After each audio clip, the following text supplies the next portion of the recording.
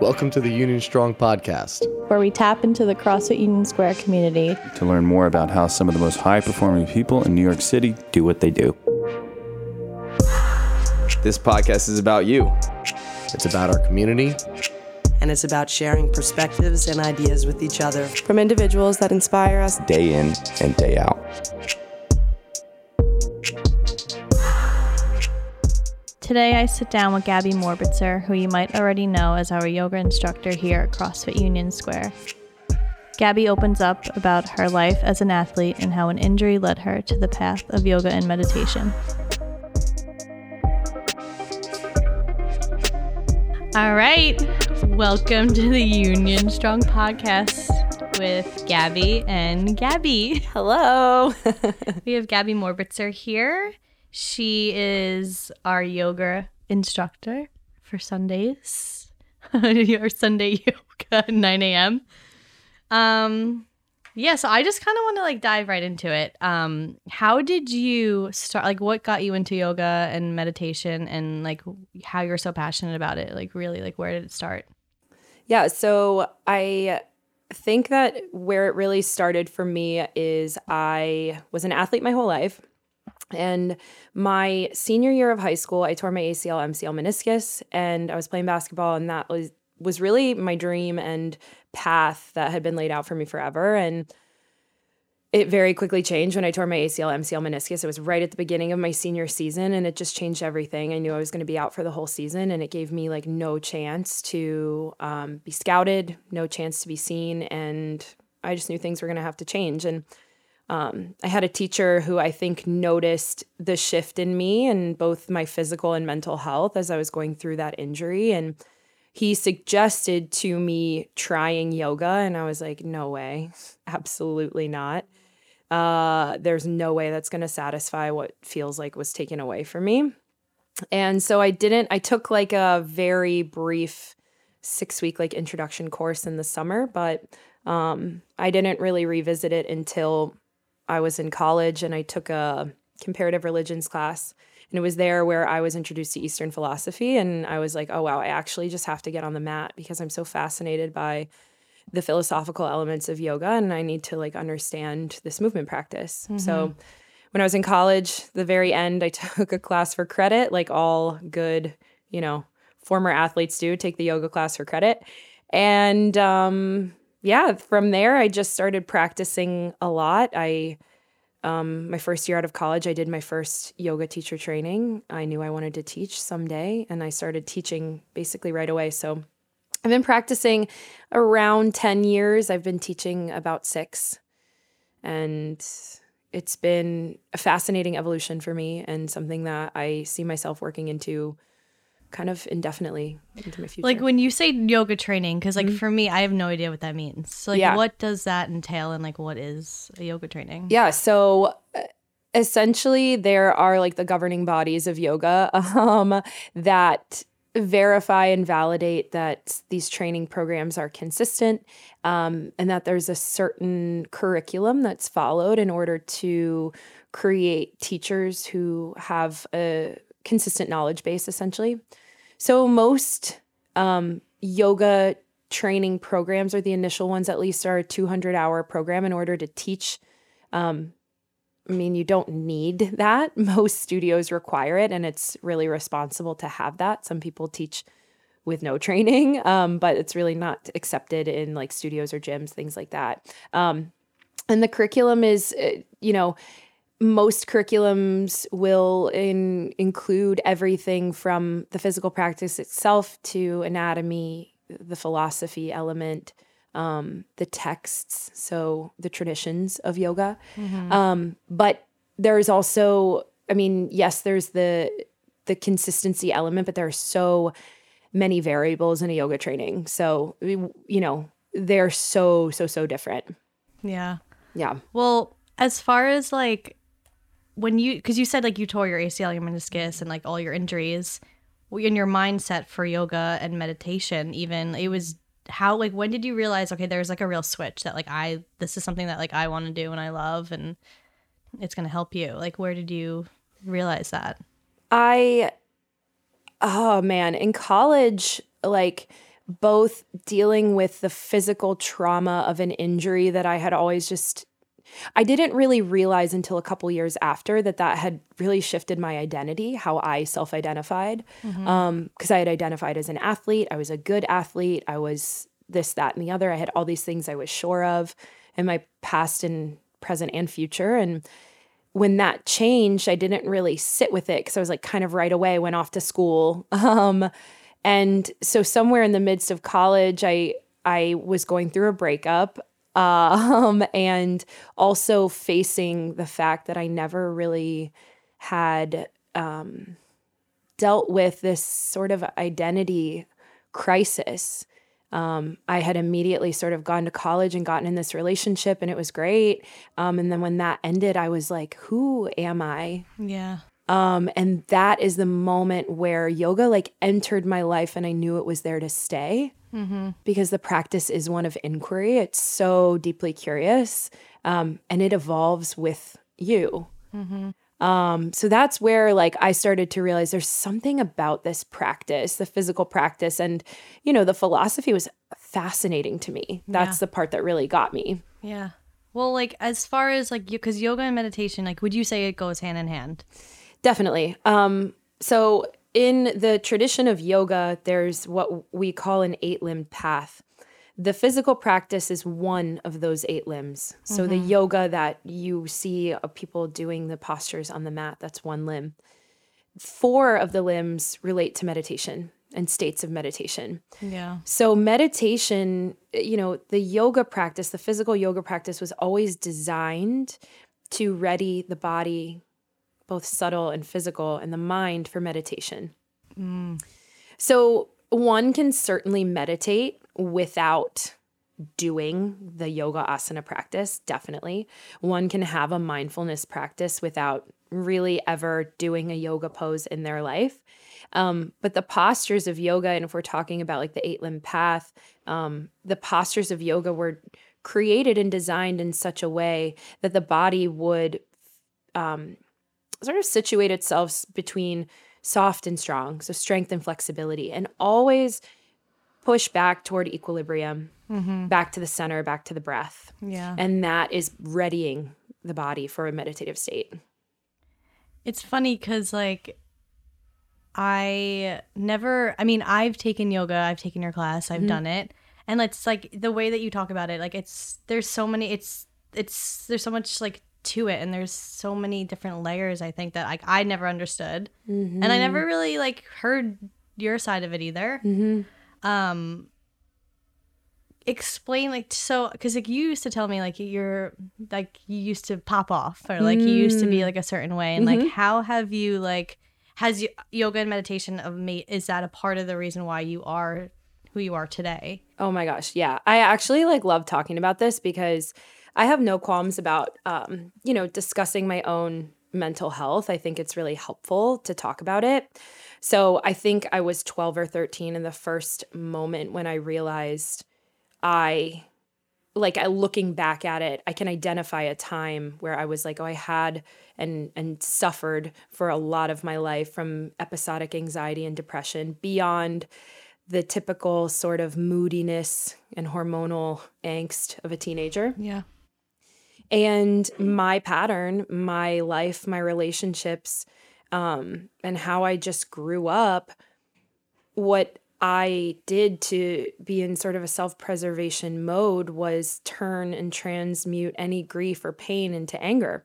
So my natural reaction to things that made me sad, challenged me, was often anger, and it was fast anger, and it was like furious anger. Yeah. So this showed up a lot in sports. I was like the hothead.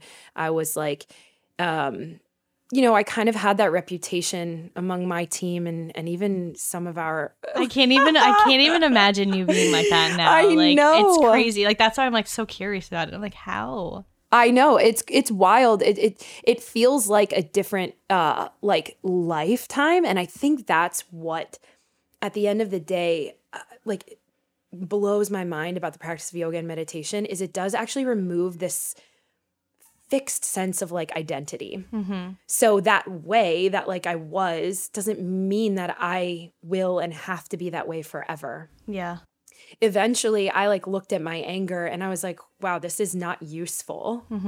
It's not helping me grow.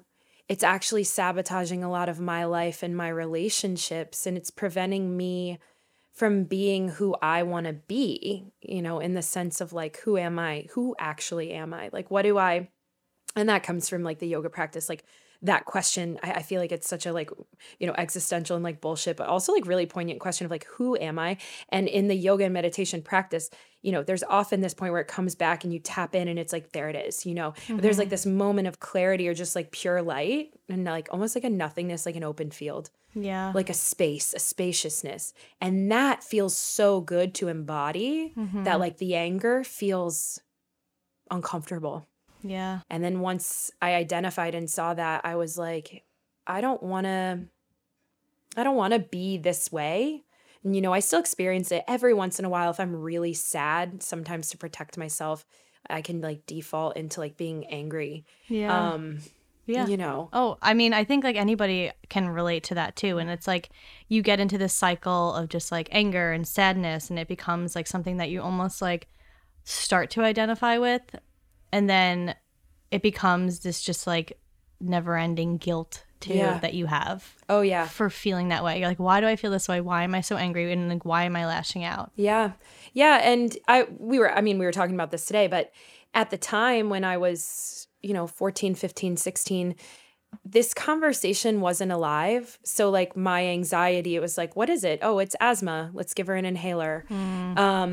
My anxiety was seen as like, I mean, I grew up and went to Catholic schools, and I remember I had a teacher like, and that laugh is like not meant to be like a laugh, like it's funny, but had put me in a, like on a suicide watch. And I wasn't there. Like I was never at that age there, but How old were you? I was 17, Wow. but I felt judged. Yeah. And I was like, this Labeled too. Yeah. And this man, like, because I was crying in health class, and I don't remember what it was about, but I was just sort of like there and present with my emotions, you know, and maybe it wasn't the time or the place, or I could have asked to be excused or whatever, but you know, I didn't understand that judgment, and it made me so deeply, like, it made me desire isolation more because I was like, wow, do people think that of me, that like, I don't want to be on this earth, or that I would take my own life, or, you know, the things that came up for me at a young age and then were, you know, magnified by my injury all at that same time. I withered away to almost like nothing. You know, I'm really grateful for the teacher that I had and he just like, you know, I feel like I owe a lot of who I am today, of course, to myself, but to a person who was able to say like, here's something constructive that might be worth trying, you know, because at that time, people were not talking about depression. No. People were not talking about depression in kids No. and in young girls, you know. Mental health was not talked about. Right. Right. And, you know, a lot of us were either put on some sort of pharmaceutical drug. Like I talk to so many of my female friends now who as adults are like, get me the hell off of every pharmaceutical because it made me psycho. Yeah. I mean, yeah. And we were. I mean, I remember there was a point in time where I was on like, I had 5 different prescriptions. And I sat down at the time, I was in college with my therapist, and I was like, I don't want to take any of this anymore. Yeah. And I do think that, you know, I'm not the type of person who's going to sit here and say like, pull yourself up by your bootstraps and like yoga and meditation will take you out of like really depressive episodes. I do think that they're lifelong tools though, to help sort of assist with the natural, very, very natural trials and tribulations of life. Yes. And the titrating emotions that every human being has. So, you know, that's been, I have to be grateful for those things in my life that were really, really hard because they took me to the path that I'm meant to be on and that I'm meant to share and pay forward. Yeah.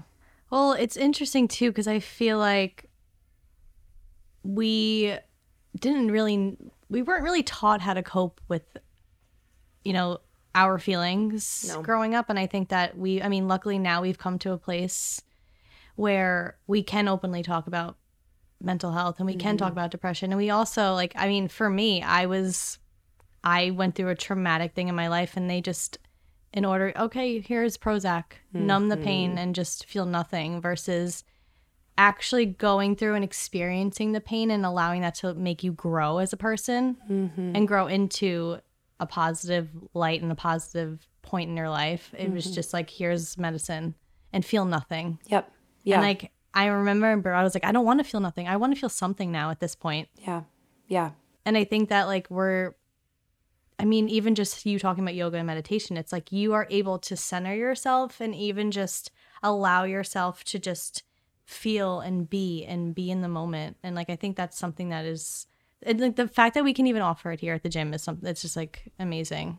And I'm so passionate about accessibility to yoga. So while a lot of people here might have yoga at their access, I think making it accessible in the way that I know that I can, because I'm also an athlete. I love being able to teach to people who also identify either as athletes or who maybe walk into a yoga class and they're I am not flexible, or I might not feel good right away. Because that's not the point either, right? Like you were just saying, the point isn't to only feel the happy sunshine and butterflies. That's not life, but to feel the full spectrum of emotion and be aware of oh yeah, I don't have to run away from that. I don't have to be afraid of that. I don't have to ignore the reality of all of these things that I'm feeling. That's such a gift too. And I'm really, really passionate about teaching to athletes, and particularly, to people who don't think the practice might be for them at first. Yeah. Or come in and want to be better at lifting, or come in and they're I should do this because my coach told me, or because I saw so-and-so doing Ramwad, blah, blah, blah. And then they come and they find actually a spirit-centered practice. And, spirit-centered meaning a quality to the practice that is inward. It's curious, that's at peace, and that does things for the nervous system beyond strength of the muscles. So that's what I love about being able to teach to this group, because people are really smart about the body and they hold me accountable, and they want me to talk about why are we doing this? Yeah. Or what is this going to do for me? And so we can have real conversations about things that matter too. Well, you made a good point the other day. You're I get something out of this just as much as they do. Yeah. And it's one of your passions, and you need it just as much as everyone else. Yeah. As a teacher. We say the community of teachers, but there are a lot of teachers that I really admire. And we've had this overarching theory that when we practice, when we're on our mat in our body doing our meditation practice, that's actually our time to give to our students. And then when we teach, we're actually receiving. And we're receiving because when I sit and teach, or I'm adjusting a body in motion, or I'm cueing something, I'm learning. Yeah. I'm watching and I'm learning. I'm learning how to be a better teacher, and I'm looking at the energy of the room and the group. And I'm essentially in that moment determining where we're going next. Yeah. So it's my time to relate to people, to feel also poured into in a way, they don't even know it. But, I watch sometimes the students in my classes and I'm amazed at them. Yeah. I marvel at them. I'm wow, you're so strong. And not just your muscles are strong again, but it's you are a strong person. I see you, or you're a humble person. You're a confident person. I see you. And that is a very, very special relationship between teacher and student. It's they're showing up for you just as much as you're showing up for them. 100%. So it makes me feel a lot less dead inside sometimes. Yeah, seriously. Especially after what is it, Capricorn season? Exactly. This Capricorn stellium, directly followed by a very intense full moon. Wait, can we should talk about, okay.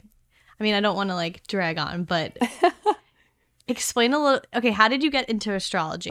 This actually, it does relate. There's a segue because I do sometimes talk about the sky in my yoga classes because what I believe, and what is truth if we're going to go down that road, right? Like ask yourself that question, like what is true and what is truth? Yeah. But what I believe is that we must be affected in some way by the planets.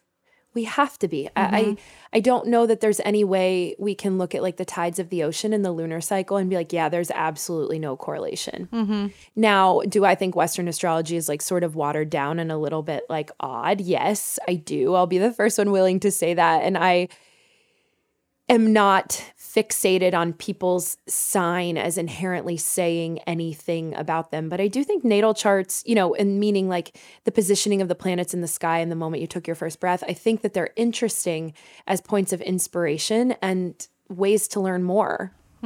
So astrology. Yeah. So this came to me at a point in my life around the same time as said breakup in college. But yeah, I know I'm so grateful for him and he's like got a heart of gold. And so we've talked about this before now. And I'm like, you were the catalyst for so much of my life as it is now. And I'm like, so grateful. And he's just like, oh, I don't know. But I realized first and foremost after him, I was coming up against the same issues in romantic relationships. And I was like, what is happening? And I was trying to find correlations because I'm a double Scorpio and that's what I do. I try and like not make meaning, but figure out, like I'm a detective. Yeah. And I realized I'm like, oh my God, all of these guys are Pisces. Yeah, they're Pisces. I was like, and two of them had the same birthday. So what is happening here? Right. So I was like, oh, that's fascinating to me because it was like 4 people in a row. And I was like, that's super fascinating. Like, what can I learn from that? And I just started to do like really surface level learning of essentially it was like a psychology experiment. Like if someone would tell me when their birthday was, or I would find out it was someone's birthday, I would like read a little bit about that sun sign and I would just become really curious. And then I started to see patterns and qualities, and I've told you this before too, and this is what I speak about all the time when I talk about astrology. It's more so than just the sign isolated itself. It's like the combination of elements that I'm really fascinated by.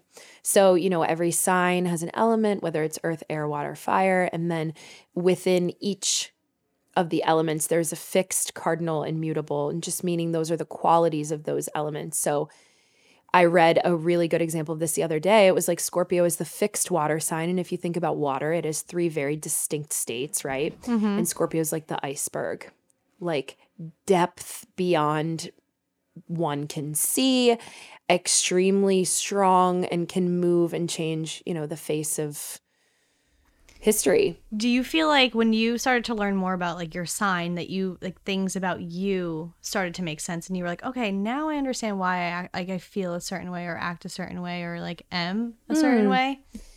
Or in some ways, at first, I thought that a lot of the things that I was reading about myself were kind of watered down. But as astrology has become more popular, now I think it's a lot more comprehensive. And now I'll just, if I am reading something about astrology, I'll be like, oh, that's really interesting. Like what popped out to me, and that's like what I need to take away. It's like if you're looking for a sign, this is it. No matter what. That's just how we are as human beings. It's like if anything seems like a sign, it is. Yeah. So I've learned a lot about myself through my natal chart. And it's so complex, and I do not claim to be an expert at all. There are some things that I can either intuitively or just naturally identify and explain when I read someone's natal chart. But there is so much that I could still learn. I mean, the art is infinite and there are so many different lineages of astrology itself. So you are, it's actually crazy how much you know about it. Like, everybody is like, oh, like what's my rising sign? And then you're like, let me read your birth chart. And you just know it all. Or like, it's what's honestly is like really impressive to me is that you you can ask somebody what their sign is, and you literally will read like out exactly what that is. Like you're not reading it from anywhere. You just know, which is like impressive. And I like that is, I mean, you're passionate about it. I think that's something you can definitely say. Definitely. I think also in my second yoga training, we had a Vedic astrologer. So the Vedic sages were these, they were these guys, probably men, maybe not though. Who knows? I don't know. They were these people that would basically sit around in like the Himalayas in India and probably smoke opium and be like, oh my God, the angle of this celestial body on Earth and the physics of it. Basically, it was geometry and physics in the form before we knew it to be geometry and physics. So these Vedic sages would transcribe things about the sky and the position of the earth. And so some traditions of yoga incorporate quite a bit of astrology. We learned in my second training about some of the planetary archetypes, which I thought were really fascinating as well, meaning the symbolism behind the planets. And I do think that's really, I think archetype work is fascinating in psychology. Yeah. So how we make meaning out of things, as humans have evolved, what significance we pull out of whatever. So in my second yoga training, I remember sitting with this astrologer, and he had this incredible, beautiful white hair and these blue eyes. And he would sing, he would chant these chants, and I just knew that he knew. I knew that he knew something. Yeah. Have you ever met one of those people and you're like, you just have a universal knowing of something? He also said, though, this is a little bit of an aside, he thinks that we're aliens on this earth because he's like, we are contrary to all natural things on this planet. And he thinks in like 2,000 years, our spaceship is going to fly by and pick us back up and bring us back. So, I mean, you never know. Who knows? We don't know. Maybe crazier things have happened, but he spoke a lot about nature's way and things that I still sometimes don't really understand. But astrology was in there. And I took so much away from that because sometimes I think people like shit on you for liking astrology sometimes, or they're like, that's stupid. That's not scientific. And so it's a weird conversation at times to bring up, but I think that could be just as interesting as talking about any other topic. Absolutely. I mean, are you kidding me? I rather sit there. I mean, you've totally transformed me into a believer. But I mean, there's so much worse things you could talk about. And I think there's a lot of like nonsense conversations, like you said, you could have with somebody. And I think this is arguably some science in a way. It is one of the oldest forms of science. What we think science is now is like repeatable experiments, and that's fine. We can think that. We're humans. We have control issues. We want to be like, I can prove this 3,000 times and it'll have the same result. We're obsessed with doing that. And that's what we call science. But there's so much that we don't know. We use a fraction of our brain, and our brain and our sensory experience is a fraction of what's actually going on out there. Yeah. So while I was going to be like, is it any less or more valid than like religion? And, I don't mean to bring that up in a way that downplays anyone's value or appreciation of any religious path either. But it's almost like the idea of observation and faith. Absolutely.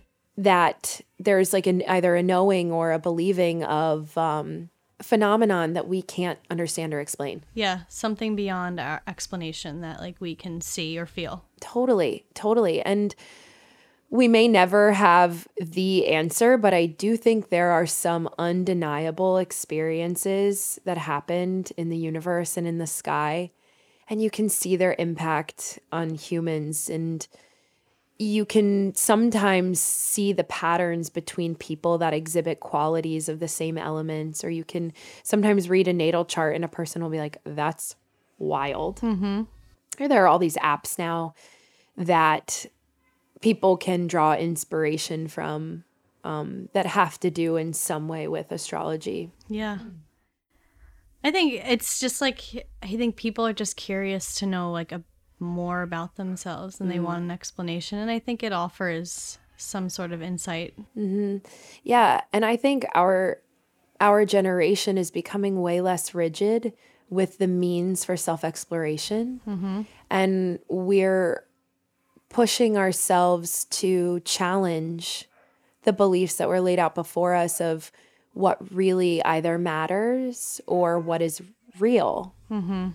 And there's something sometimes that happens, like even you and I have, when we've talked about this and we've been like, oh, and we've looked at our charts and we've been like, that makes a lot of sense that we share or exhibit qualities of this. And that's what makes us able to relate so well on this particular thing. Or, you know, when we have conversations and we're both like in our Mars energy and then we sit back for a second and we're like, that was great. Yeah, seriously. We're like, wow. I know. That was a good fucking talk. Like there's so much passion and energy that comes behind it. But those are the kind of things that, again, looking at the planetary archetypes and looking at the qualities of nature, that's what I think is way more important about astrology than just being like, oh, you're a Virgo, that means you're neurotic. Yeah, right? exactly. Or like, oh, you're a Virgo and I'm a this, we're not going to get along. Like, I don't believe that at all. I don't. No. Nope. I don't think so. I think people also, I mean, there's more to somebody than just their zodiac sign. Mm-hmm. But yeah, I don't think that, I mean, certain people might think that way, but like you said, there's so much more to it. And like now I even know, like I didn't know much before you. I wouldn't have known any of this. Mm-hmm. I would have just known, oh, I'm this way. These are my characteristics as a Virgo. Versus like, there's a lot more to, you know, your zodiac sign. So. Yeah. And I think that people, at the end of the day, like people want and need different things from different relationships. So how we relate to other people is going to differ. So just because I had this experience with this person who is this thing doesn't mean that's going to be my experience forever and ever. Yeah. And maybe this relationship that I'm in now, I want to work differently to connect to this person. Yeah. Or like I'm looking for this in this relationship where we really naturally just understand our depth of emotion or our intellectual process or whatever it may be. And I think it's really healthy to incorporate all of those kinds of relationships. So I think it's really healthy to look for and appreciate like all different kinds of people, astrologically speaking. Yes. Astrologically. Yeah. And other things, of course. Seriously. Well, Gab, this was so nice. This was nice. Thank you for, this is part 1. We'll have part 2 coming out soon. Yeah. But all right. Thank you. Love you so much. Thanks, Gab. Love you.